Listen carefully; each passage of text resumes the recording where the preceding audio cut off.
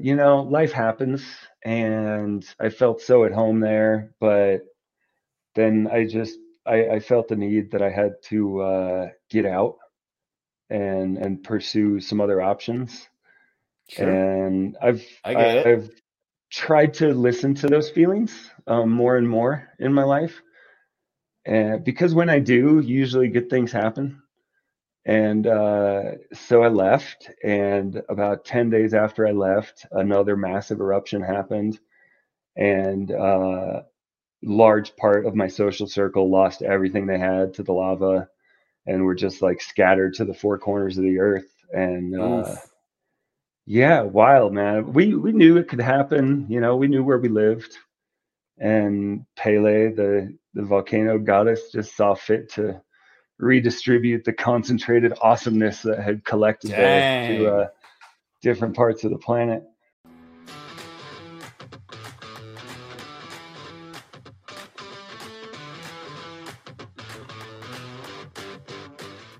This is the Farm Hop Life Podcast, a traveling homestead family. I'm Matt DeRocher. Today, my guest is Exo Agriculture on Twitter, aka Scott Thompson of Little Pine Farm in Pine, Colorado, at 8,400 feet. How you doing, Scott? I'm doing great. Thank you so much for having me. Thanks for being here. I appreciate it.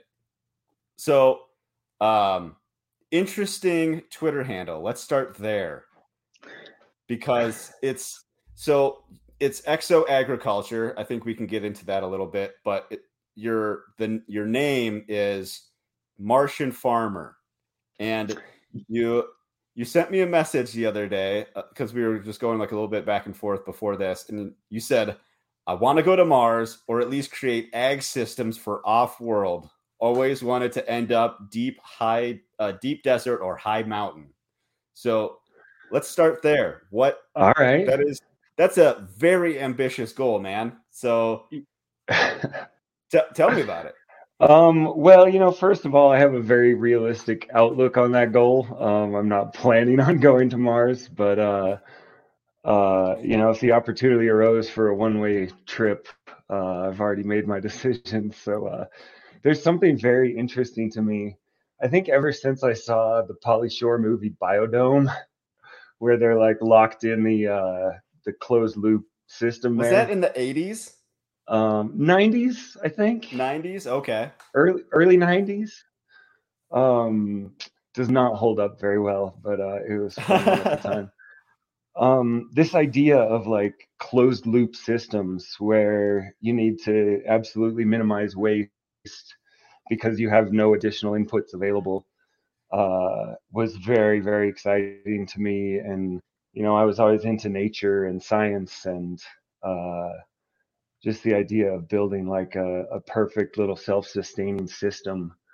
There's that English gardener guy who built this ecosystem in a sealed bottle, and it's been sealed since like the 70s or something. And Oh, that's it's right. just Yeah. thriving. It's just packed with green and has created its own soil and its own climate and everything. And I think in developing these systems as we move off world, it will help people understand that Earth is a closed loop system right now. It doesn't have to stay that way, but people often just think we have like endless space and endless resources, and if they look at sub-Aryan Martian habitat uh, and see, oh, that's so cool. They have to like make their own air. Guess what? We have to do that on Earth too. um, Right. so It's just it's on just easy always mode been, right now. yeah. I very much see off-world colonization and resource acquisition no differently really than like our ancestors putting on animal skins so they can live farther north. We've always used the tools we have to expand our reach. Sure. And if we're going to continue this technological civilization, we got to start getting resources from up there and protecting ourselves from, civilization ending impacts at the same time as we develop that technology. So it's sustainability. That's permaculture. We got to stop these rocks hitting us. There you go. Yeah. So So here's a question I didn't prepare you for. Okay. Who's your favorite billionaire? Elon Musk, Jeff Bezos, or Bill Gates? I think to put Musk in the company of the other two is to grossly misunderstand him and kind of accept a narrative about him. What do you Um, mean by that? I think, people have this idea of like lumping all billionaires together in this like evil category, and I truly think Musk is his alignment is chaotic good. Um, I think he truly does have the best interests of the species at the core of his work. And yeah, some people disagree with that and say, oh no, he's just in it for the money like all the others. But I don't know. He seems to be the only person on like the global stage who's presenting an optimistic view of like the future of humanity. He's the only one like on that level who's encouraging us to go farther and reach farther than we've ever gone before, and become multiplanetary. And we're going to learn a Sure. lot of really valuable stuff along the way.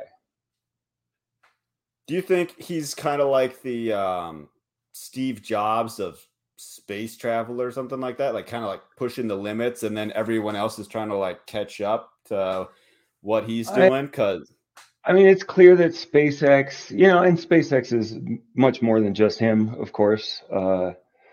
Although he is the lead engineer on the Starship program, which kind of builds everything that comes next for our species.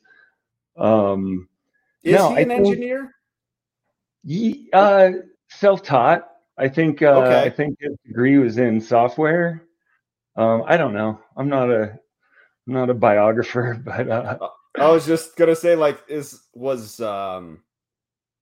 was like Steve Jobs ever really like an engineer, or was he just like come like the idea guy and yeah, somehow I like think like make it work? What about this? Make it work. What about yeah, this? Make it yeah, and work. I think with Musk, it's more the managerial brilliance probably, and the ability to bring that kind of core mission to life. That mission being, propagation of the species down here and expansion of the species off world. Um, yeah, man, I think it's exciting and important to, have these visionaries who really push the envelope. And regardless of their motive, I'm grateful for the people doing it. I got a lot of whatever, people have their own opinions about all of this, but you know, the fact is Amazon is developing some revolutionary like automation and logistical technologies that have the potential to really have a dramatic impact on our whole species over the next century or so. And Sure. so that's great, and he seems to be doing it more for the fun of being rich and powerful and whatever. I don't know. I Yeah. try and shop local when I can and, just do what I can with what I have. Fair enough. Um. So I'm assuming you saw the movie The Martian with Matt Damon. Oh yeah. Yeah. So what do Read you the think book. about that? Okay, so I heard the book was like had 10 times more math than the movie, and like it was way Yeah. more detailed and It is very whatnot. So much I love like hard sci-fi like that, where there's nothing like that is really like technologically out of the question happening. But that said, I think the whole scenario is like a good presentation of a really like half-assed government version of going to Mars. Um, Elon Musk is talking about landing 1 million tons on the surface in order to build a self-sustaining colony.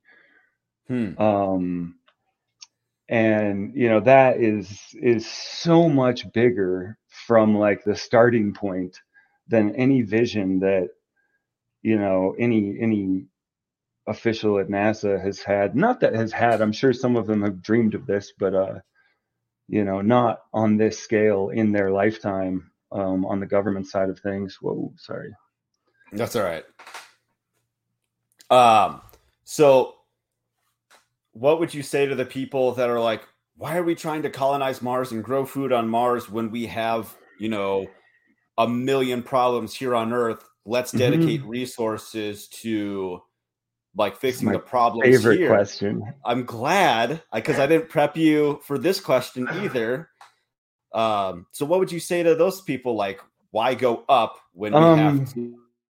I would say the entire down. Oh, sorry, you broke up there, but I got it. Yep.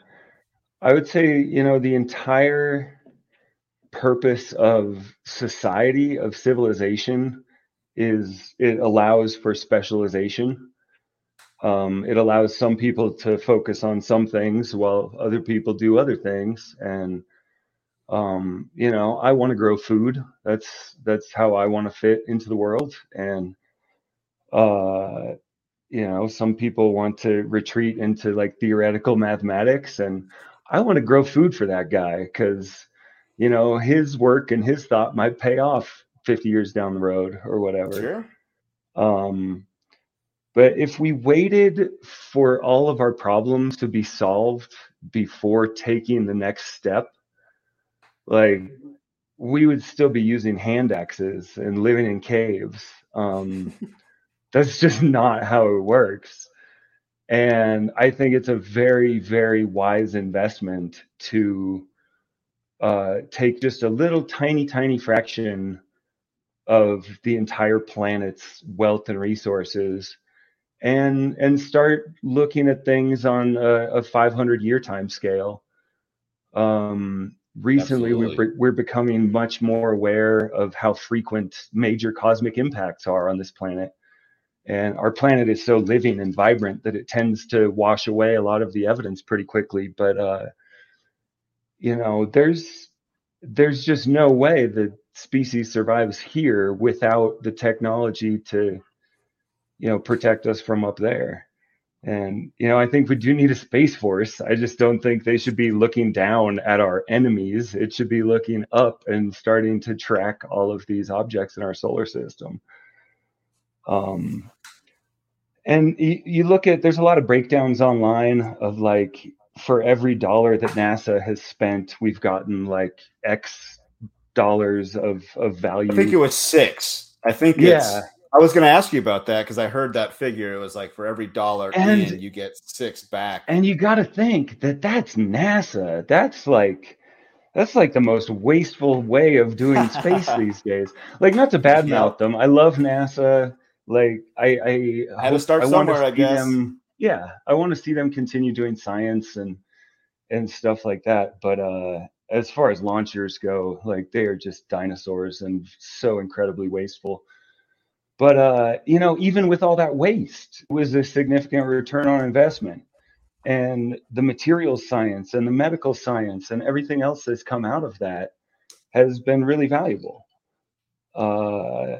And so I think it's all a matter of perspective. And if you can step back and kind of see the bigger picture of the species, that's kind of why I got into like permaculture and regenerative agriculture, is because I started being able to think more on like 100 years time scale or 500 years time scale, and like not only what we're doing today, but how does that impact like, how the next generation is going to live on the planet and things like that.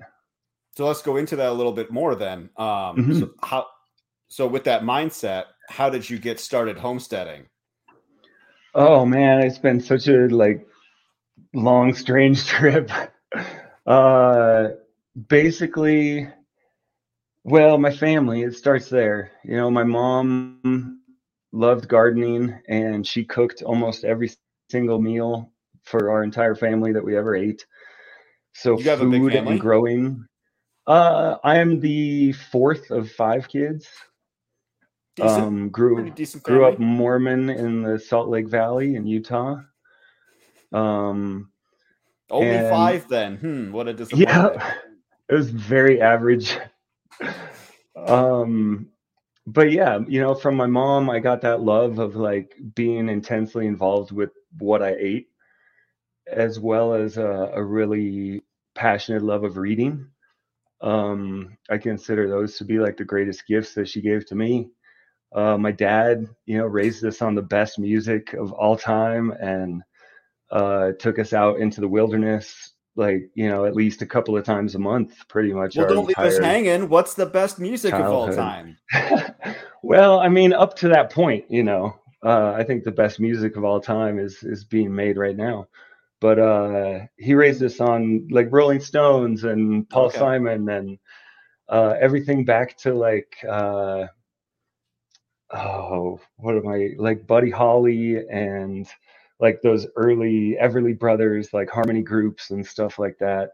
All the way Okay. through the Stones and Bob Dylan and a bunch of great 70s stuff. And so that was cool. And we'd be driving, 5, 6 hours into the desert every other weekend or whatever. And it was great. Just that exposure and connection to nature and like different vibrations and stuff would have a huge impact.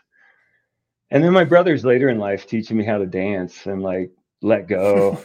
Um, but after college, I was like fat and depressed. And I just knew I needed to make a change. I was sitting all day long and eating a bunch of carbs and processed foods and going out to lunch with my coworkers at fast food joints. And uh, I hit like 278 was my heaviest weight. And I'm 6'5", so like I carry that pretty well. I was Okay. fit. I was fit fat. I could like walk up a mountain on the weekends or whatever. Fit fat. I've But never heard that.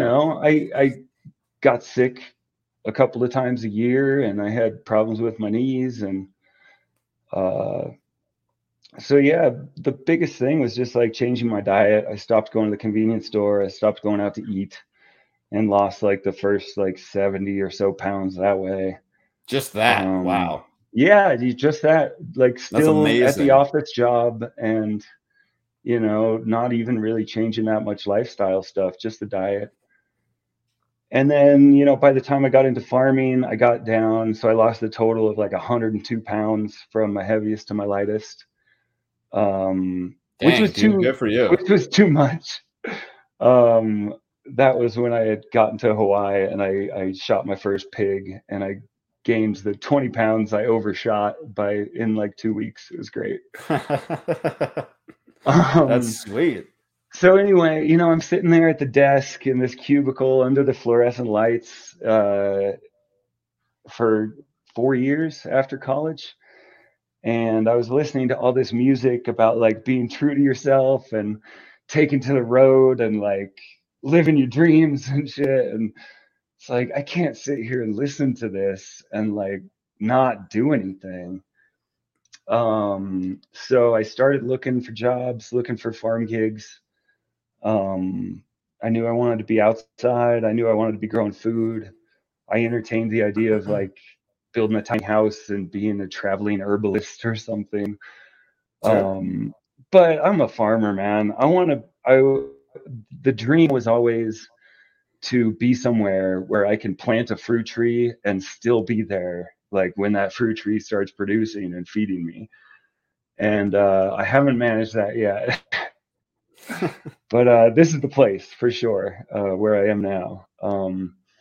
So I found an internship. I applied to 4 or 5, but I had a phone interview for the one I wanted the most. It was a pasture-based livestock operation in Pennsylvania, Mm. and like kind of based on like Joel Salatin type models. Mm. And I had a phone interview with them, and I felt like it went really great. And I was super grateful that they would consider somebody so far away. Right. I was in Salt Lake City at the time, and I was so stoked on it. I quit my job the next morning. I gave Just my off the notice. phone call. Yeah, I gave my so I gave my notice the next morning, and the day after that, they called me back and offered me the job, uh, Nice. which was awesome. It was room and board and like $200 a week. Um, but it was brutal, you know. It was like 10-hour days most of the time. I was the only one on the farm. And that's like 10 working hours spread over 14 or 15 hours, really. Sure. Uh, because you got morning stuff and evening stuff and whatever. But that was great. I learned a lot. I learned that I don't want to be anywhere near the East Coast. Uh, People over there have a different speed, man. It's like always so crazy and so driven and hectic, and Oh, okay. I just want to slow down. So I went west. I moved out to California, where I had some family and friends up north, like in the Grass Valley area. And I worked for a bunch of people up there, just kind of doing all sorts of stuff, but a lot of cannabis industry work, um, which was really great. I learned a lot about horticulture, and um, but I also learned I don't want to do that for a living on any commercial scale because it's hard work to grow worthwhile product. Um, Sure. but it was awesome and I learned a lot. And then I found my way out to Hawaii. I spent a total of like 3 years on a little homestead out there. That's sweet. Uh, and it was really cool. Like you had, the whole shebang, a big, huge catchment pond and a solar system, a big solar array. And so it was way off grid, but with all the amenities. And I converted this little donkey shack into a little three-walled house for myself. There you And that was go. amazing. That's where I learned the most. The guy who owned that place, he was my guru. That's where all my most important farming lessons came from. Hmm. It was the first time I like felt at home somewhere since like leaving my childhood home after high school. Wow. Um, yeah, it was an amazing place and a very difficult place to grow food. Out on the eastern tip of the Big Island, that earth is so like new geologically speaking that there's no topsoil out there, Oh, I and can see that. Yep. Yep. and all the water just goes straight through into the ground because it's all super porous volcanic rock. Right. So it's pretty tricky. It's hard to get biomass out there. That's a huge issue. And like that's the number one issue, really. It's like, oh, I want to grow food. Where are you getting your mulch? That's number one.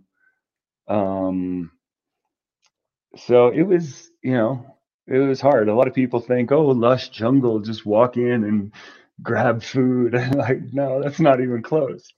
So then is it a lot of chop and drop then just to keep to build up Tons. that? Okay. Yeah. Like this guy had been managing 20 acres of cane grass, which when it matures, has a nice mix of kind of green and lignified material, makes good mulch. And he had built up, 4 or 5 inches of really nice topsoil in about 20 years, across the whole like 20-acre parcel. And we just kind of would Wow, have that's two massive. acres in cultivation at any given time. And well, yeah, small areas of cultivation though, like a couple of strips of trees and then a moving field with like taro and ginger and stuff in it. But I mean, like, did you say Yeah, four to so that five was, inches across 20 acres yeah, over 20 yeah, years? That's still crazy. yeah. Oh, it's huge. It's amazing. Yeah. And he always dreamt of having 500 acres so that he could run a big cattle operation. And we were both of the opinion that he would have built topsoil probably twice as quick with more land and some animal help. Sure. Definitely. I think I just heard recently Ben Falk had brought in some sheep recently. Like, it's been about a year and he hasn't had sheep before. And that first year he had sheep did more for the soil than the Hmm. previous 7 years. So, I Yeah, I mean, believe it's that. it's crazy that people are thinking that we can build soil without animals like No. in any regard. Like you have no idea what you're talking about. Like we've seen the results. Yeah. Yeah, that first farm I worked in Pennsylvania, those farmers bought a shale hillside like 30 years ago and just have converted it to like amazing lush pasture and silvopasture. Um, really, really cool just to like see the pictures of the place when they bought it compared to when I was there. Um, and even in the pasture, you can see the line where like last year's livestock or last year's pastured chickens and turkeys were. Sure. Because it's night and day, like dark, super lush green versus, more yellow green kind of natural meadow Struggling to type make it. growth. Yeah. Yeah, I really, gotcha. really amazing, even on a single season basis.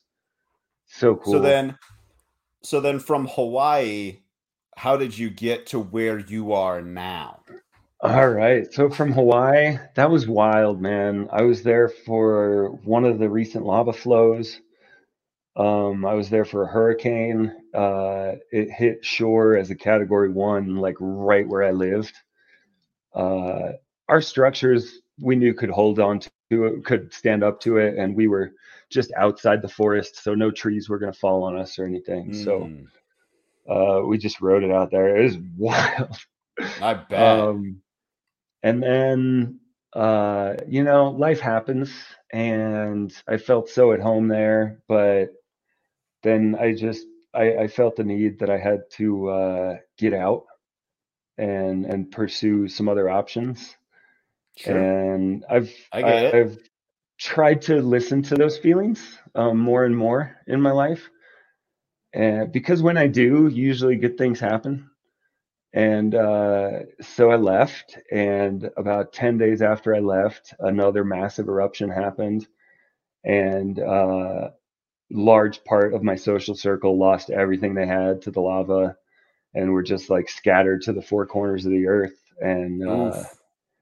yeah, wild, man. We knew it could happen. We knew where we lived, and Pele, the volcano goddess, just saw fit to redistribute the concentrated awesomeness that had collected there to Dang. different parts of the planet. What year So that was was pretty that? crazy. That was the 2018 Okay. lava flow in Pahoa, Hawaii. Okay. Um, yeah, wild. And then I reconnected with my girlfriend, and she took a job. She's in finance. She took a job in San Diego. So I'm like, sure, why not? My mom's from there. I grew up visiting there every year, and I found a sweet little nonprofit farm down there where I worked for 3 years. I got to live on the farm. But then during the pandemic, as soon as she was allowed to go full time remote, we're like, that's it. We got to get off the coast, get out of California, get back to the mountains. And we Have were you really guys lucky, I been like think. looking and talking about this beforehand, or were you like green light, go? Like I don't care where, let's No, go. and I was going to mention later about the danger of becoming too attached to plans. And Sure. there's this, call it an article of faith, if you will, in the musical cult I belong to. And their primary article of faith is the trick is to surrender to the flow. And I feel like the more I can just kind of, keep working hard, but surrender, just take things as they come and do what I can with what's presented to me. That's when things go best for me. So we had this kind of nebulous cloud of possibilities that we were kicking around for many years. That included like uh, Bonaire, a freaking desert island out in the Atlantic, and out in the desert somewhere along the border. I thought that could be cool. Uh, or the mountains. And for her job, she needed to be within driving distance of an office. So our options were Atlanta or Denver. So here we are. We're 45 minutes outside of Denver, which is awesome. Gives me great access to a lot of materials and a lot of markets. But we're all the way up here at 8,400 feet, and it's quiet and it's clean, and yeah, it's awesome, man. 2 acres, like perfect gentle slope, Sure. facing south. Just couldn't Perfect. ask for a better little spot. So with your spot, what motivates you to Oh, you broke up. Sorry. Oh, what what motivates? what motivates you to grow your own food? Um, I mentioned the Mormon thing earlier. I grew up Mormon. I'm really grateful for that upbringing, and I learned a lot. They have a lot of emphasis on like food storage and self-reliance and uh, taking care of your family and your community and all of that stuff really stuck. The faith and surrender to things that aren't necessarily under your control. And music, my first like transcendent musical experiences were seeing the Mormon Tabernacle Choir live, like in their purpose built building in Salt Lake City, and just like all of those voices like vibrating to the core of your being with these powerful songs. Is that's I think where I fell in love with like live music and like being there and exposing yourself to the vibration. And but I was in Mormonism. They send their young people out on the missions all over the world, Yeah. and I wasn't quite sure about that. And I wasn't going to go because it was expected of me by family or society or whatever. So, I used the tools that I had at the time, which were fasting and prayer, and tools that I'm very grateful for and still use in my life today. Um, and I fasted for 3 days and I prayed. I call it meditation now, for this particular session, several hours, and I had a very real, profound experience. And today I call it a psychedelic experience, on the natch or all natural. Um, but then with the vocabulary that I had at that point in my life, it was definitely God telling me to go to Africa. And so I went to Africa. I went to Kenya on a Mormon mission, and I was there for 2 years. Holy And I spent smokes. a good chunk, yeah, from age 19 to 21. Um, and I spent a good chunk of that time like out in the bush. That's And I had crazy, dude. some of the like wildest experiences of my life. You know, Running over black mamba on my bike, one of the deadliest snakes in the world. I got struck by lightning. Whoa. I helped. How did it feel? Okay, so really quick. I'm an electrician. What's it feel like to get struck by lightning? Because I don't exactly like getting struck by or zapped by 277 volts. 120, I don't really like that much, but 277 The bites a only little thing more. I can really compare it to is electric fences. Okay. Like if you touch an electric fence with a really strong, like 8,000 joule pop on it, Sure. like it'll kind of make your whole arm dead and like make you You really kind of sore want to in the hit the floor. shoulder. And yeah. Okay. So I would describe it as maybe like double an 8K electric fence and impacting every cell of your body at once instead of the appendage that's touching the fence. It was, I blacked out. I came to lying on the floor. It was, Got eaten by a it was, lion. crummy. No, it was a crummy building, and we had water. When it rained hard, water would come in the back door and out the front door across the concrete floor. And so I was standing barefoot in water, filling up a pot in the sink. And of course, that sink is connected to the metal water tank on the roof. Mm. And that got hit, and I came to on my back in the water. And Oh, so um, you had like the worst conditions to get struck by lightning because you're standing in yeah, water.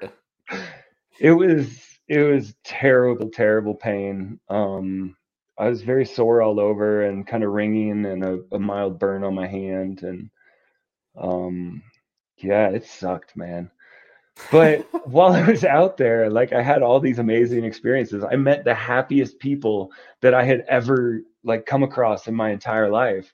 These people who had nothing and were subsistence farmers, and they had each other and they had their friends, and they were just so happy. They were laughing together and coming together all the time to hang out and just talk and laugh and dance and listen to music. And so cool. I had never experienced that. I had grown up around a lot of miserable people who materially speaking were very well off compared to these people. And so that was a really important like exposure for me of seeing these people living such like basic natural lives, and seeing just the joy that it brought. And don't get me wrong, that kind of hardship, their life expectancy was hardly anything, and they're these tiny people, and they're undernourished, and the tall ones are like 5'2".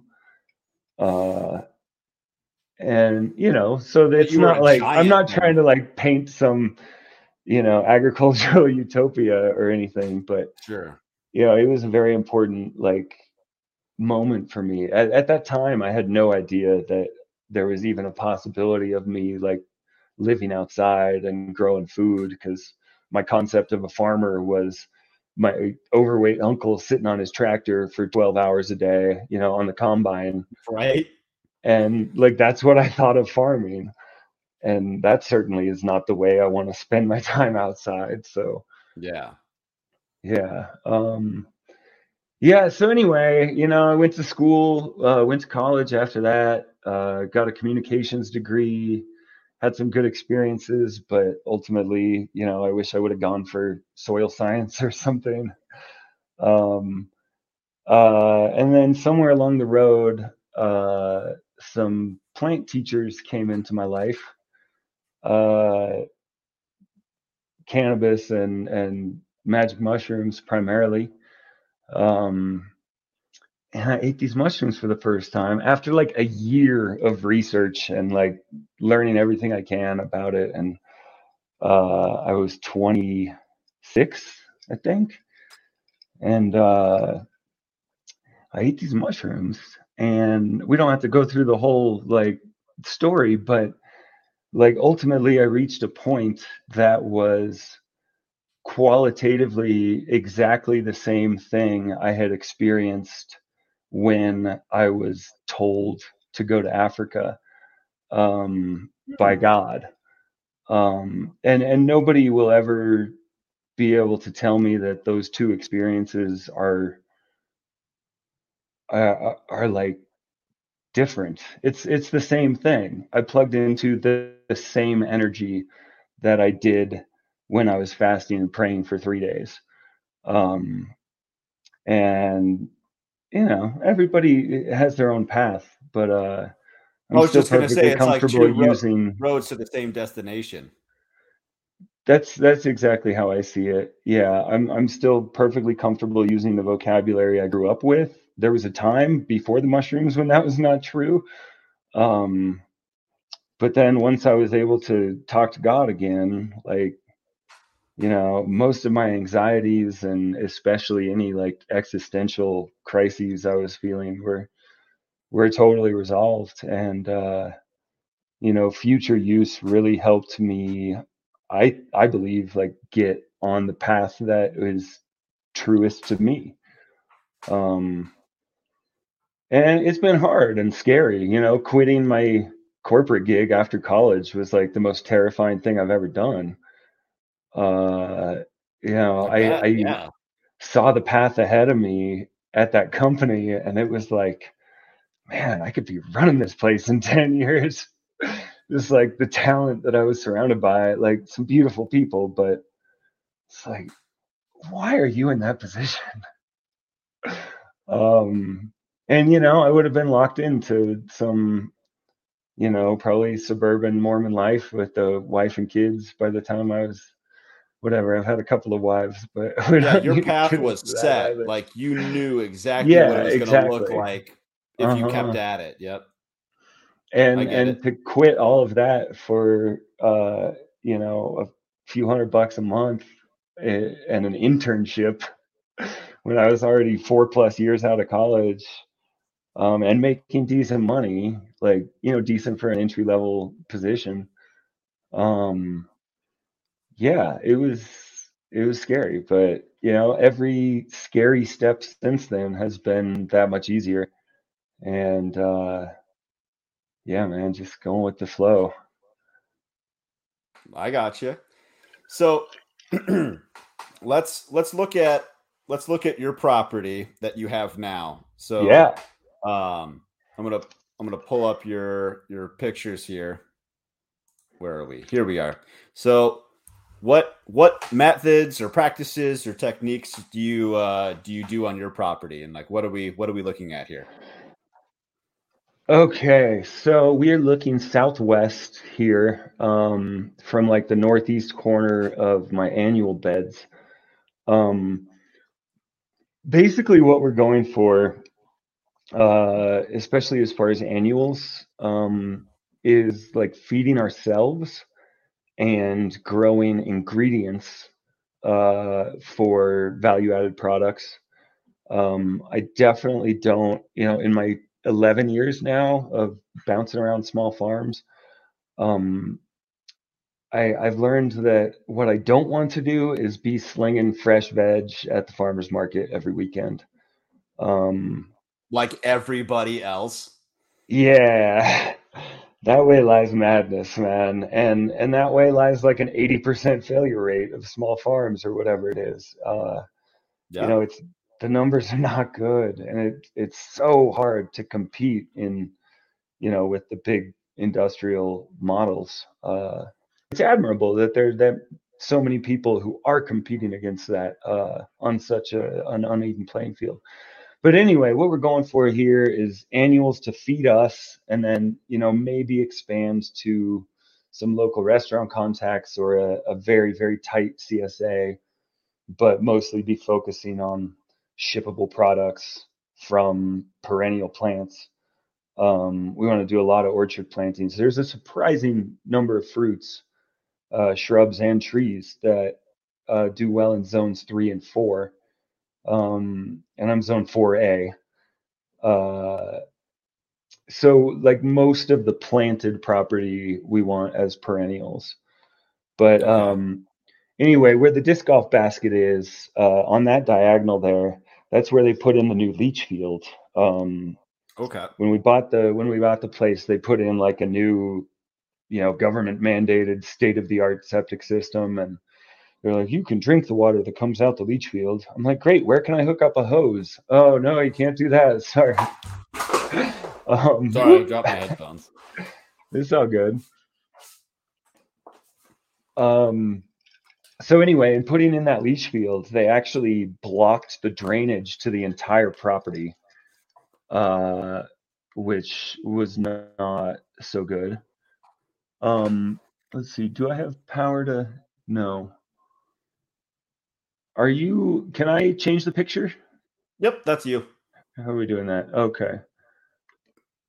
I think you got to Why go can't to I your other click? window or Oh, I'm still tab, on and full screen. Okay, I got it.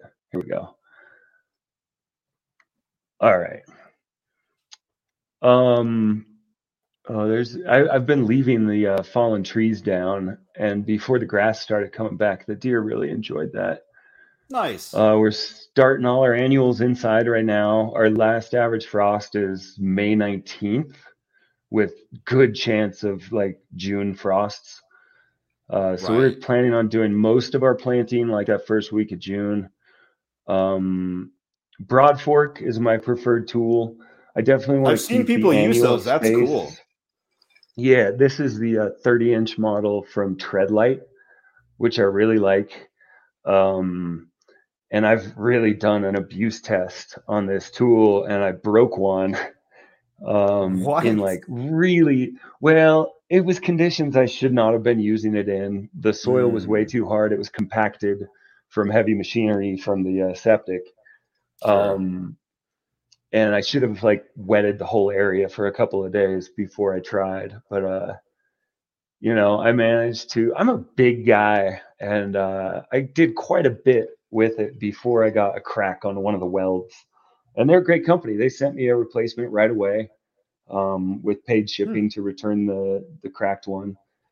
And I've been using it all spring now, and it's fantastic. Even in difficult, mountain meadow turf like I'm dealing with, I'm going to be fighting native grasses for a few years here. Ha! Um, that's the first gift that I've gotten on the land. Why can't I That's awesome. see? There was a little like toolbar where I could see all the thumbnails, but now I just kind of have to scroll. So here, again, just using what I have available. I got a free roll of opaque plastic online. Uh, Nice. so I'm kind of solarizing half of the beds, and it's not getting hot enough to kill anything, but it is like really jump starting those grasses. Okay. So I'm going to give it Yeah. like another week and then switch sides on the plastic and get in there and start really attacking the grass while I still have, you know, uh, at least a couple of weeks before planting time. Um, yeah, most of the orchard, I'm working on some cold frame boxes here. This little greenhouse, came Hey, with the neat. property. Um, and I kind of have to, it didn't have enough panels with it. I'm working on that right now. Got some plastic Hmm. for the front side. I'm going to direct sew into here this week. I'm pretty excited about that. Um, but that's what it looked like, a month ago. I was gonna say last night. um, so yeah, it's actually my first winter in like 10 years because I've been in California and Hawaii and Oh, sure. Okay. but I'm readjusting to the cold much better than I thought. I was a competitive skier as a kid and I like That's the I like sweet. the cold. I like the I cold. think Yeah, that's me too. most of what I have. All right. Uh, basically, so they cut off the drainage of like the whole property with that leach field. And so right now I'm working on building kind of a hugel berm. You've heard of hugel culture? Mm-hmm. Yeah, where you get all the logs and branches and stuff underground and build a mound. I'm kind of using something similar. I'm doing like a hugel swale where I only dug down a little bit and I put down like a foot of wood chips, and then I've been building a big long pile of branches, which are weathering nicely and compacting. And soon I'm getting a small chipper shredder so I can top it Oh, with another nice. load of chips. And then I'll dig the swale out in front of it and cover it all with soil and that will all divert all of the property drainage over into the orchard, which will be really nice Have you instead of taken straight through the a middle of my permaculture annual designer beds. course? Um, I'm more of an autodidact. I need to just kind of teach myself things. Sure. Um, so I would feel comfortable in teaching a permaculture course at this point. Uh, but no, I've never like actually taken a formal Sure. class.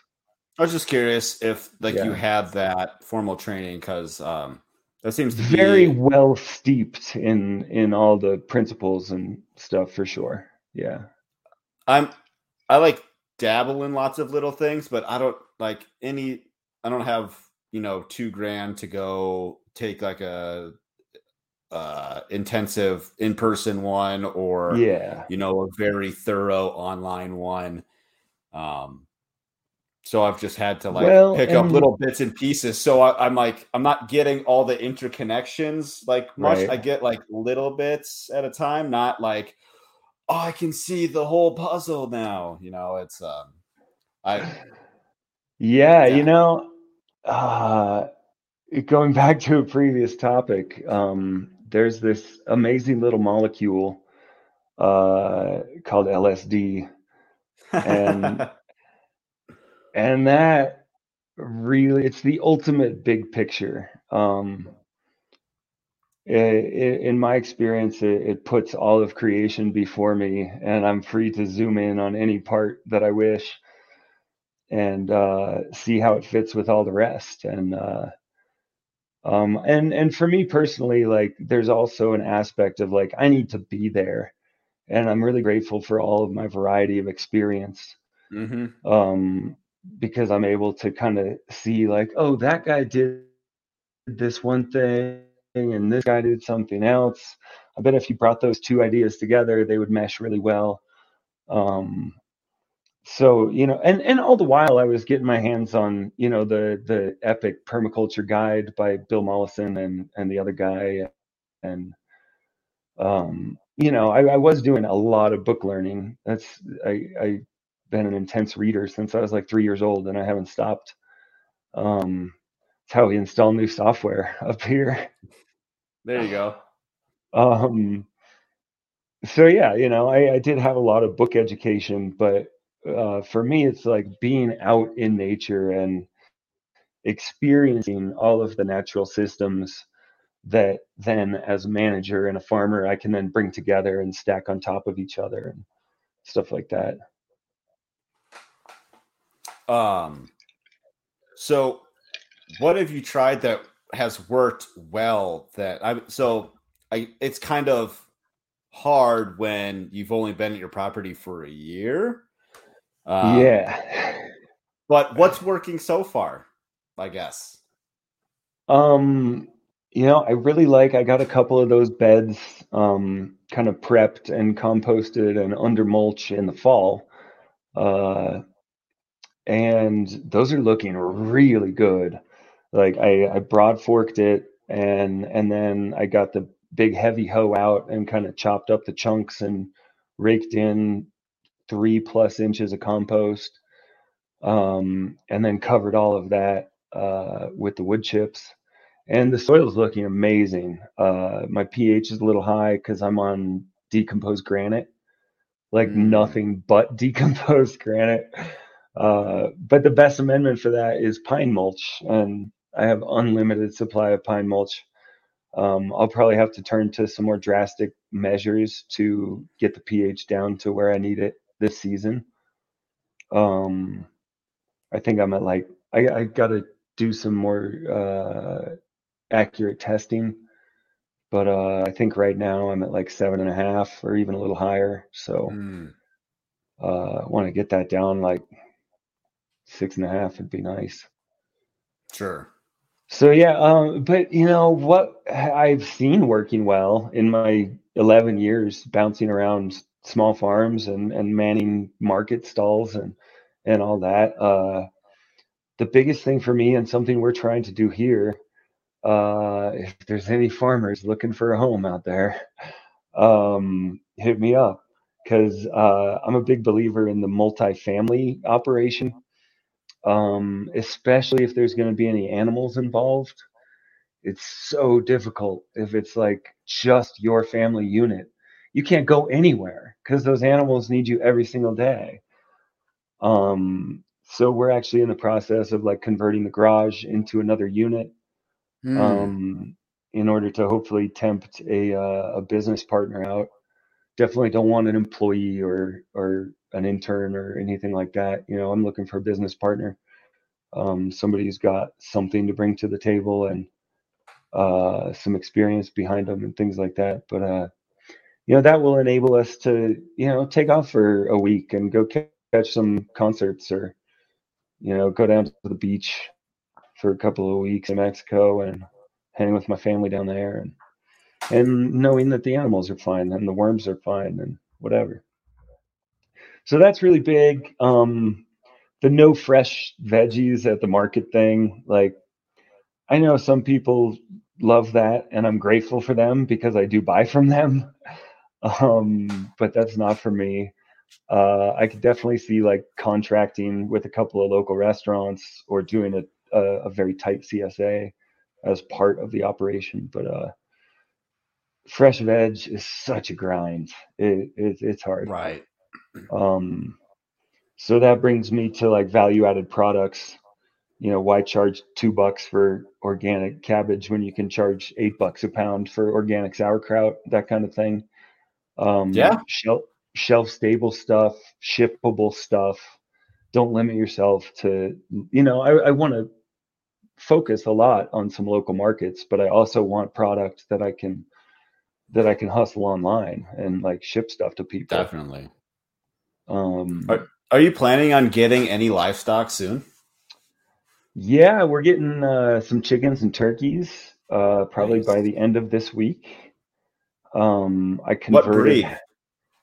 It's a big mix. I actually have a friend who's got a mature laying flock that he's just going to give me. Okay, Um, laying. Okay.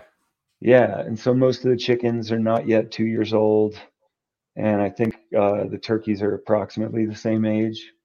Okay. So it'll be nice to kind of get started with some birds that are already laying. I'm looking forward to that. I would like to maybe 2 years out start doing a couple of hogs a year. Um, and you know, a few dozen pastured poultry chickens a year as well. Sure. Uh, I have a little space inside the fence that I'm going to kind of dedicate to a pasture space, small pasture space. Mountain meadow is more accurate than Mountain meta. pasture. Sure. Yeah, and just run some like Salatin style chicken pens across that for like 1 or 2 cycles a year. I was gonna So ask what are you gonna do for like predator protection for the we're turkeys pretty and the close chickens? to the highway, which is nice. But yeah, we got bears, we got foxes, we got lynx, um, bobcat, maybe not lynx, bobcat for sure.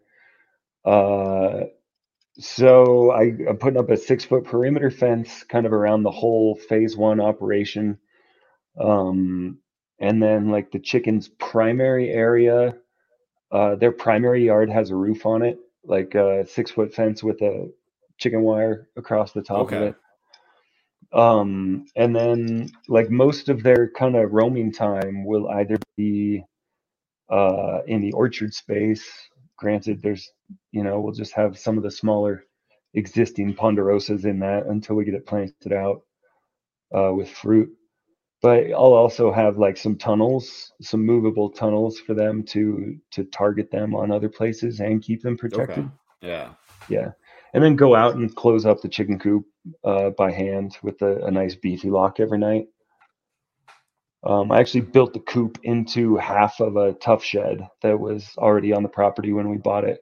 Nice. That's Um, convenient.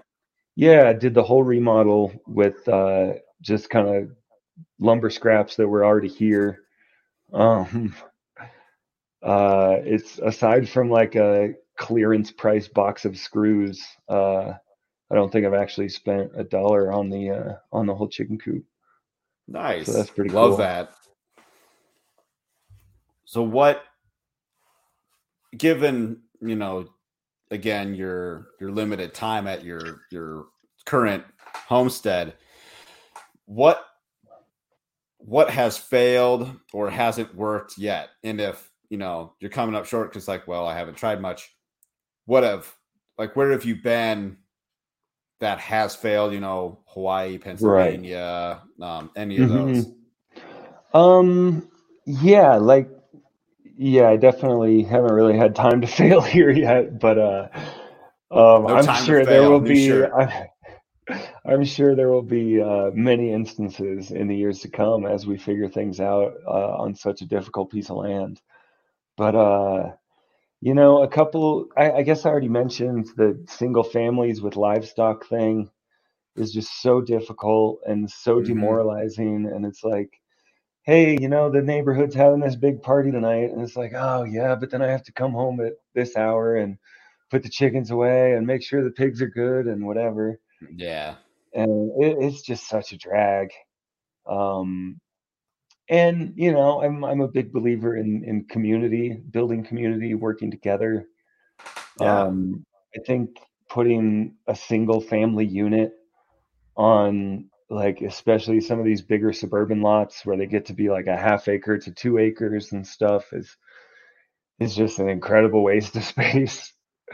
And a missed opportunity to build, that non-nuclear aspect to the family, um, which I think is just as important as the blood family. Yeah. Uh, so yeah, I don't know. I tried this tried a restaurant scrap program once in California to kind of cut down on the feed bill for the pastured poultry and stuff, and it ended up having so much garbage in it, and like we lost several chickens like choking on bits of trash that we couldn't find, Oh, geez. that we didn't catch, a toothpick or a bit of skewer or a half and half cup or whatever. Um, so that didn't really work. You really have to have the kitchen staff fully on board with something like that for it to work. Yeah. Um, yeah, man. I don't know. You know, I, the struggles that I've encountered, so many of them haven't really been mine because it wasn't my place. I was just kind of a hired gun, so I was able to learn without without all the consequences, I which mean, was that's nice. fair, but I guess it could lead us to, so with all your experiences at other places, what's been the biggest challenge in farming or homesteading that you faced? Like, even though you didn't have to suffer Right, right. personally. Um, for me, just like the most personally challenging thing was using my time and my body to build something that I didn't have a stake in. Mm, Even a partial ownership, and that's why I said earlier I don't want an employee. I want a partner. I only want to work with people who have a stake in what we're building. Um, that makes y- sense. yeah, and so it was really difficult. All I wanted was to plant a tree and be there to eat from it, like 10 years later, and uh, just the way property is right now in our world, it just makes it so difficult for so many young farmers to, there's so much knowledge and so much passion and so many people like ready to go, and they just don't have anywhere to do it. Right. Um, and if you do find somewhere, it most likely belongs to somebody else. And oh, the market's really great, so we're actually going to sell this now that you've put 2 or 3 years into it. And it's like, oh, Yeah. awesome. All right, I guess I'll start over again. Um, so I've gotten very good at starting over. That was the biggest challenge, though. Like, I have some back issues and stuff, and like just pushing so hard to go 40 hours a week for somebody else. Even when I was working on a nonprofit that I really believed in, I still wasn't free to enact my own ideas. And everything still had to be decided by committee. And like, my brain doesn't work like that, man. Mm-mm. It's like, well, the committee people are talking. I want to be outside doing stuff. And Right. I want to talk to one person. Yay or nay? Let's go. yeah, um, so I guess that's pretty much it. In Hawaii, it was biomass, just like getting enough mulch, was such a constant challenge. Even with how fast things grow, it's like, man, it all just gets washed away so quickly that it's really tough. Right. I guess that's all I So can. I'm assuming that eating the fruits of your labor would be the best part about homesteading in Oh your yeah. okay. That apple or that whatever you're growing, to take that first bite, like I grew this 5 years ago. Yeah. I can't wait for that moment, man. That'll be great. Just buy one that's already got like producing fruit and then throw it in the ground. Yeah, Fast no, track that. we're Graft it, definitely something. we're definitely on a shoestring budget. I get But you. Yeah. we're gonna try to have a few $1,000 for orchard planting next year, and try and get a bunch of like 3 and 4 year old trees and whatever we can afford. Right. Eventually, I'd like to have a sizable nursery operation where That I'm would the be one crazy. selling grafted fruit trees and stuff, because they can go for a lot of money. I Like, bet. it's not unusual to see a grafted apple specific for these zones going for over $100. Um, Wow. like 65 is like a base price. Um, yeah, it's pretty crazy. So I'd really like to get into that part. You know, the growing your own food thing is just it's the most liberating thing I've ever experienced.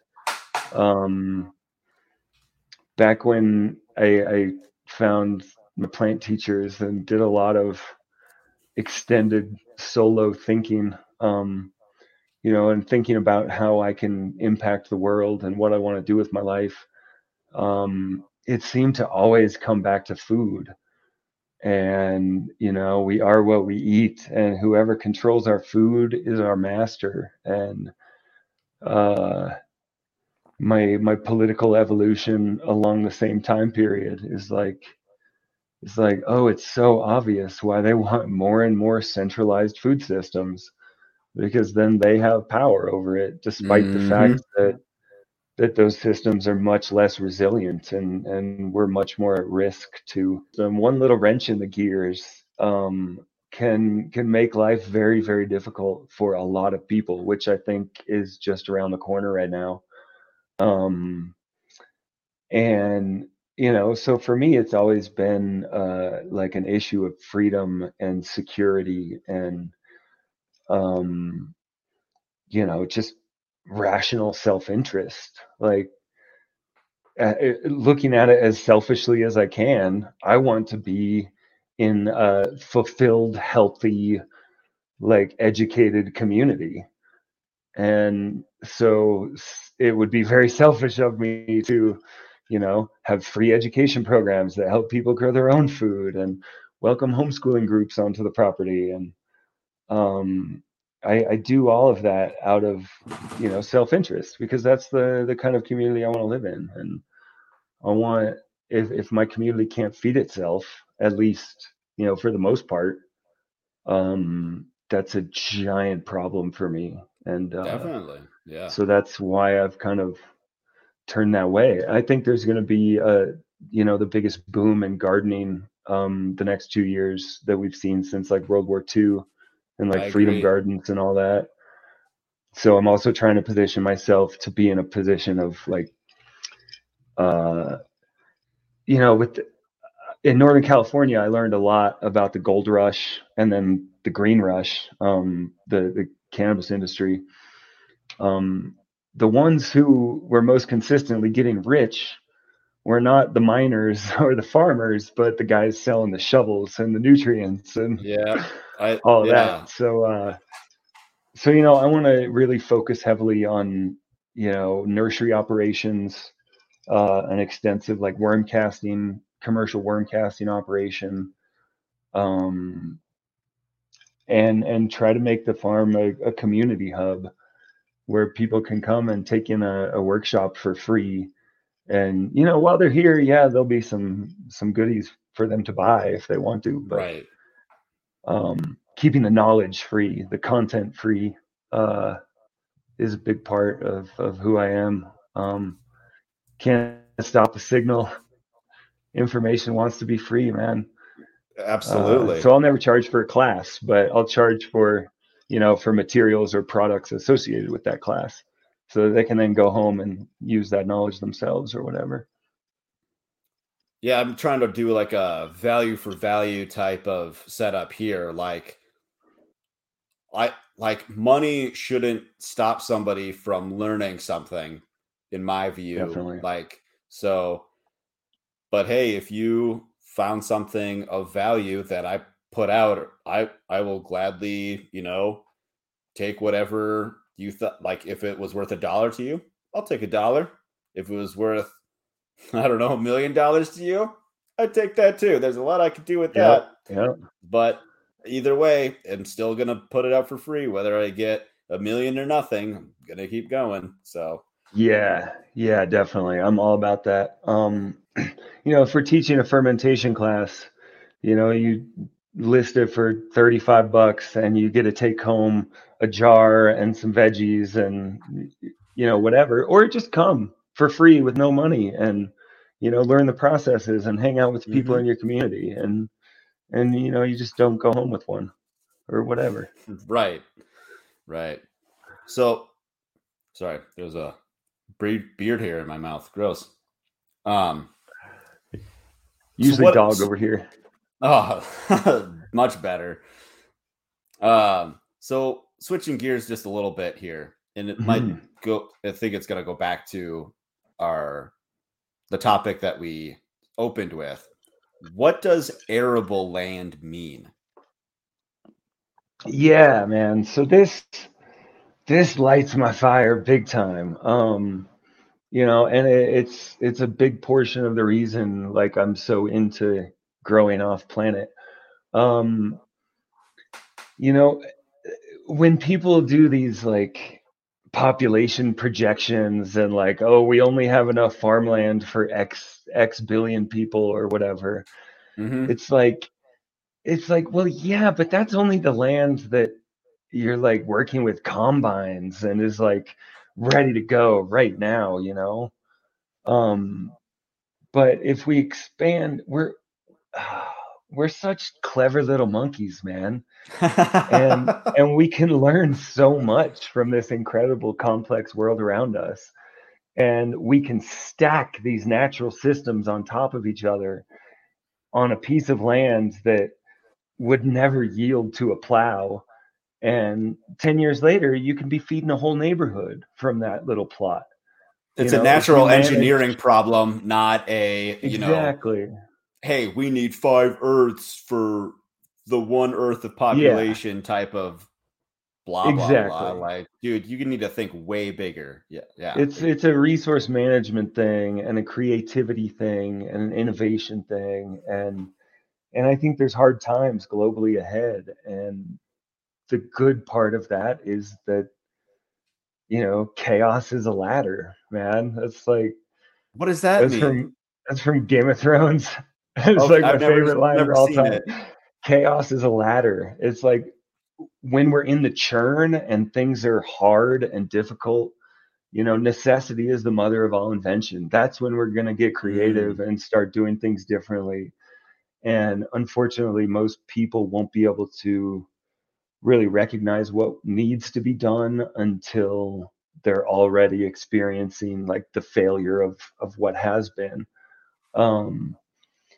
So it's like, yeah, there's so much arable land, but if everybody on the planet grew an average of 10 or 15% of their own diet, it's like, that's a big what does deal. that translate to as far as like industrial agriculture acreage, that's a 15% reduction in global food needs from patio gardens. Basically, you can grow 10% of your diet on the patio, no problem.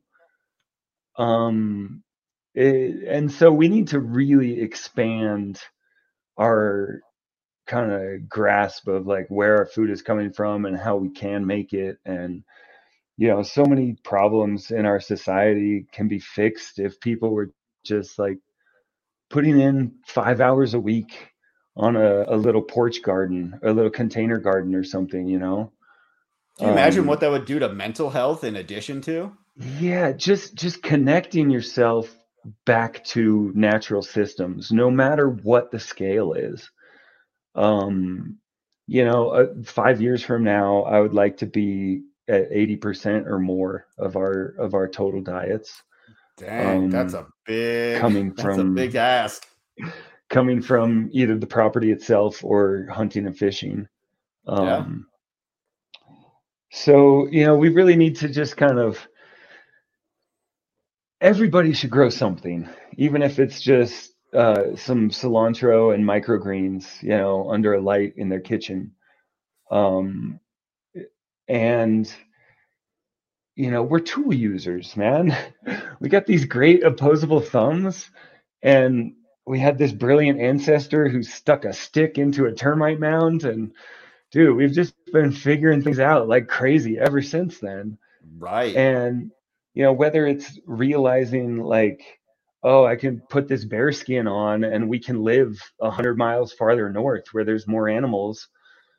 Or it's like, hey, we have this reusable booster now and we can get stuff to space much, much cheaper. And guess what? The next generation is going to run on renewable fuels. Right. And, it's just another tool, man. Like, to paraphrase Joe Rogan, like, if you have a hammer, you can build a house with it, or you can hit yourself in the crotch with it. Good. Whether it's the internet or a molecule that's hiding inside of a plant, like, or a chainsaw, like, there's a lot of powerful tools at our disposal, and we can screw up and we can destroy our lives with a lot of those tools, whether it's television or a chainsaw or a molecule, or we can build something greater. So that goes into a little bit of the next question. So Earth as a closed loop system and exo-agriculture. What does that mean? What is that? What are those things? Exo-agriculture is just agriculture off the planet. Okay, I figured that one out on my own. Yeah, but like, so Earth as a closed loop system, I can assume you're also talking about like the little plant in a bottle type. Exactly. Yeah. Okay. Mm-hmm.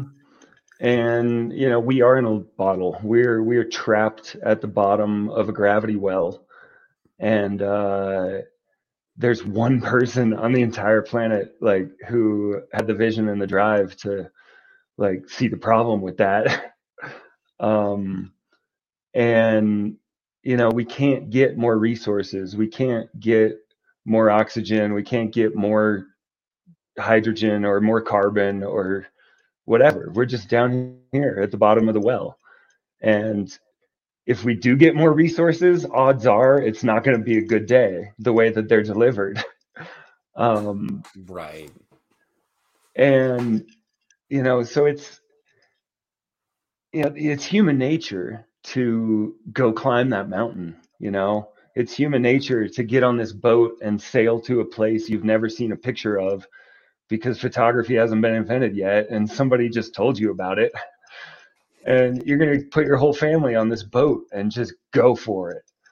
And it's like, that's what people do, man. And, there at some point there was somebody who's like, hey, we should, go north and feed on all the animals up there. And they're like, it's too cold. You're going to freeze to death. And, he puts a bear skin on and goes and makes it happen and establishes a new settlement. Snowshoes and yeah. Exactly. So I don't view space tech any differently from that. Bill Mollison said something really great about like using bulldozers and heavy equipment to establish permaculture settlements. And he's like, yeah, we have these amazing tools, like, and we're not going to be able to sustain the use of tools like this forever at the rate we're doing it. So, like, let's use them to build something that will last. And I kind of just, that really vibed well with me. And I view rockets the same way. It's like the next generation of rocket is fully reusable and runs on methane and oxygen, which are both renewable. It's just, It's a better hand axe, and it's going to give us access to more resources and Sure. more security, and it's just the nature of life, man. We have the capability to go live somewhere else, and so life is going to do that. Whether it's a seed floating across the ocean, or a bug, an insect that gets blown by a hurricane, like it's going to land somewhere and it's going to try to survive. So I think it's So inevitable for sure, and it's very exciting. And I spend a lot of my time thinking about how we're going to grow food when we do go. Elon Musk often talks about the importance of becoming a multiplanetary species, and I really appreciate that he's updated that in recent addresses to a multiplanetary biome, which is hmm. my goal. I don't want to be a multiplanetary species. I want to take as much of the biosphere as possible with us, because biodiversity equals resilience. And the more natural systems we can put together in a thriving way, the more likely that experiment is to work in the long term. And so, like, my picture of space habitats is like there needs to be something growing everywhere light touches. Hmm. Um, Yeah. whether that's like paneling that we can grow algae inside of, or just like, there's so much innovation being done in vertical farming techniques right now. It's like anywhere we're using energy to cast light, it's like let's grow something there. Because odds are you aren't using that spot like 24 hours a day. Sure. And Yeah. so like all the walkways should have, shallow algae tanks coursing beneath them, just like growing fuel and spirulina and stuff like that. And oxygen, of course. Right. Yeah. So then, what would you tell people that want to get started, whether they want to grow in their backyard, little patio, subdivision, or want to grow on Mars? What would you tell them?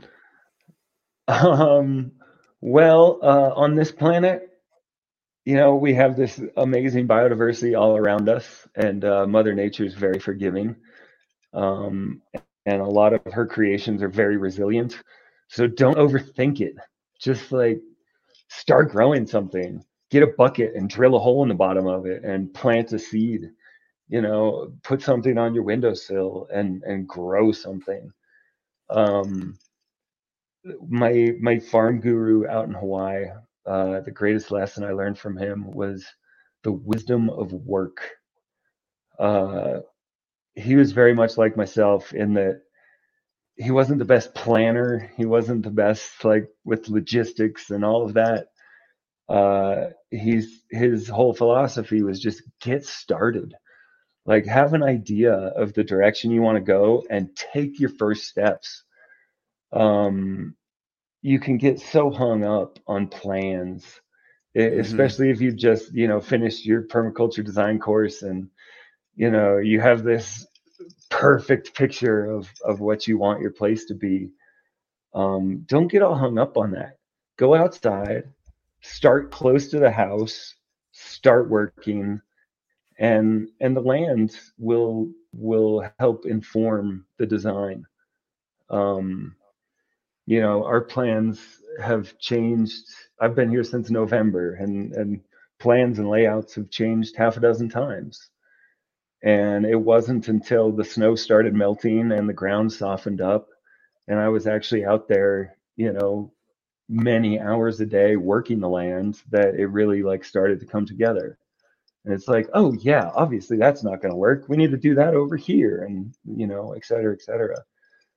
So just get started. Just grow something, man. Get a jar and grow some sprouts. Like it's you don't even need any light Yeah, for that. that's You kind of don't, true. Yeah, just microgreens. It's like yeah, it's so easy, got and it mini can salads. totally change your life. I firmly believe that if somebody with the standard American diet and standard American lifestyle would just like get a little window box and grow grow some chives, grow some cilantro, grow some microgreens. It would completely change their life and change the world. That's how we do it. Not, Definitely. it'd be great if we could end all subsidies to destructive industrial farming practices and yada, yada, yada. But ultimately, it's like, get the individual growing something, and a better world will result. And the more individuals we can get growing more things as quick as possible, like, we need that really badly right now. I'm really nervous with what's going on in the world right now. Fertilizer prices. I'm on all these farmer groups on social media, and Mm-hmm. there's people who are just not going to plant anything because they can't afford fertilizer this year, or Dang. diesel's too expensive, so they can't run those big, huge combines, for 12 hours a day. And that's the only way that system works. So, we got to localize, we got to decentralize. And I really struggle, like, sharing with people. And like, here we're like in a very defined context, and I'm talking about my passion project, and like it's kind of easy. But my whole life I've had trouble, like, sharing. I have this perfect picture inside my head. Again, that's not set in stone. It's more nebulous. I've walked around this homestead in a million possible configurations in my head, and it's so difficult to bring that picture and put it into these, like, primate mouth noises in Right. order to put it into somebody else's head. It's so incredibly difficult for me. And so I just eventually adopted the strategy of, like, not trying anymore and show versus tell. Gotcha. So I want to show people that, you can grow food in places where you think you can't grow food.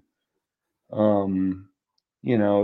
can grow food in Antarctica. We can grow food on Mars. Like, we have tools, we have electricity, we have engineering skills. And Yeah. Mars is only 0.37 gravity. So those engineering skills are going to go a heck of a lot farther, which is going to be really Yeah. fun. Yeah, man. Don't overthink it. Creative resource acquisition is a big part of it. Like, we're on a pretty tight budget here.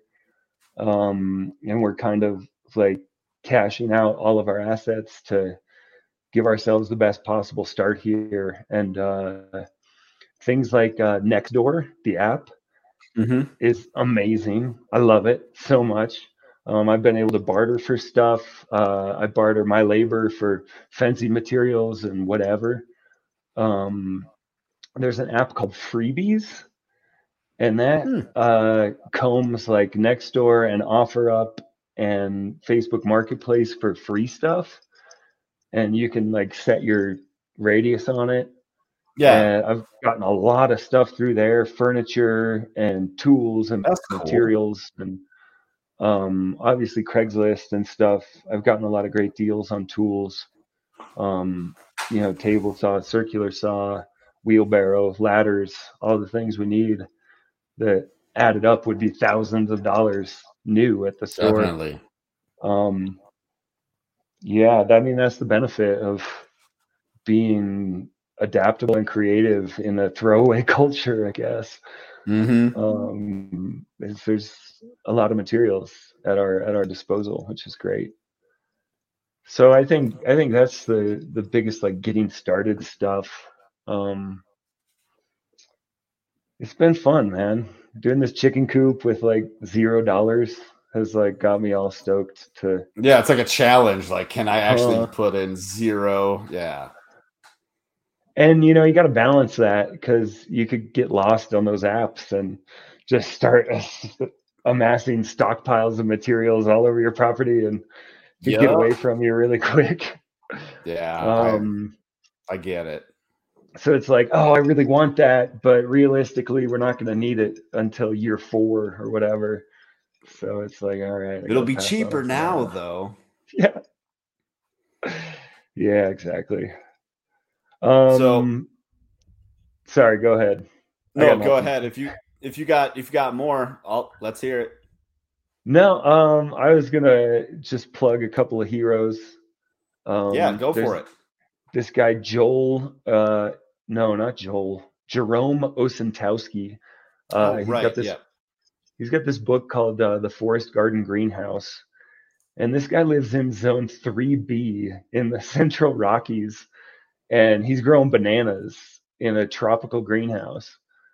Um, and he's developed this really cool technique. He calls it the climate battery, where he's like, he uses a couple of fans to pump warm air during the day down underground through a series of like perforated pipe manifolds going down 4 or 5 feet.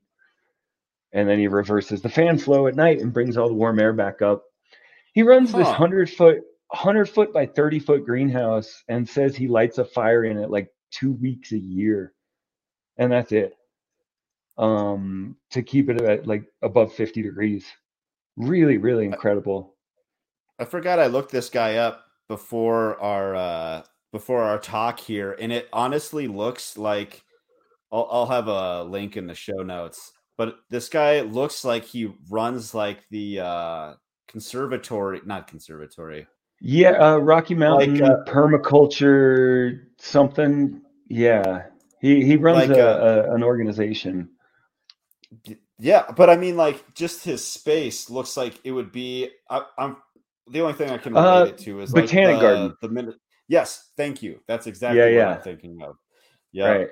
right. That's what it looks like, and Yeah, it's that's amazing. wild. He's got a tropical greenhouse and a Mediterranean greenhouse, and uses That's very really little cool. energy to maintain them, which is very impressive. Really That's cool. pretty cool. And then Yeah. like the godfather of organic gardening, Elliot Coleman. He's got a great winter gardening handbook, the Winter Harvest Handbook. Hmm. And he's doing a lot of really cool, completely unheated stuff in Maine, where he's doing like hoop houses, and then inside the hoop house, he's got row covers on everything. So there's like that double layer protection, and just like his plant timing and varietal selection, and everything is so brilliant and really pushes the boundaries of like what's possible. That's Like awesome. there's so much we can do to hack climate zones. And I think Right. so many people just kind of like accept that they can't do anything if there's snow on the ground, or if it's still going to be in the low 30s for the next month or whatever. Yeah. um so those are really amazing resources that have really inspired me. And by next spring, we want to be ready to really push the boundaries of our tiny growing season up here. It's crazy. Like 90-day crops are questionable up here. There's definite Yeah. risk You're pushing the of limit. yeah. So we'll see. It'll be fun. Well, let's wrap it up there. Mhm. We can talk a little bit more after the show too. What Tell people where they can find you on Twitter and YouTube. You just started a new channel. Yeah, I hope to have a little intro video up on the farm's YouTube very soon. We're not really going public until next year. We're kind of considering this like year zero as far as like farm Sure. operations go. Um, but I have been documenting things, and I definitely want to have a presence there. So it'll be slow going on the Little Pine Farm YouTube channel uh, for probably the next year. But there'll be updates here and there. I'm a lot more active on Twitter. Maybe stick to just the things I post instead of all my replies. I can, have a little political fun and cultural fun and things like that. Sure. But try to never say something to anyone that I wouldn't say to their face. And, harassing government officials and agencies is always a grand time. So, That is you true. know, Yeah. if you like trolling the FDA, you might like my Twitter at exoagriculture. There you go. They need lots more trolling, I heard. Yeah. So awesome. I appreciate you being here and spending your time here. Learned a lot. Had some crazy conversation. So I'll have links for all your stuff in the show notes, and appreciate everyone watching, listening. We appreciate it. We'll let's get this guy some subscribers on YouTube and some new followers on Twitter. So right on, man. Thank you so much for having me, Matt. This was my first podcast, and you made it very painless. I appreciate that. I Have a good one. appreciate all the crazy talks. Wow, what an interview. Scott is a pretty interesting guy. I love his energy. Just I really want to go visit him sometime. I mean, I feel like we vibed very well. Thank you for watching and listening. Please like, subscribe, and most importantly, share this video. Check out our website, farmhoplife.com. Sign up for our email list there to be notified when new videos, interviews, and podcasts are available. You can email me anytime, matt@farmhoplife.com. And I'm always looking for new people to interview. If you'd like to come on to talk about homesteading, farming, food security, homeschooling, just go to farmhoplife.com/guest, fill out the form, and we'll be in touch. Thank you.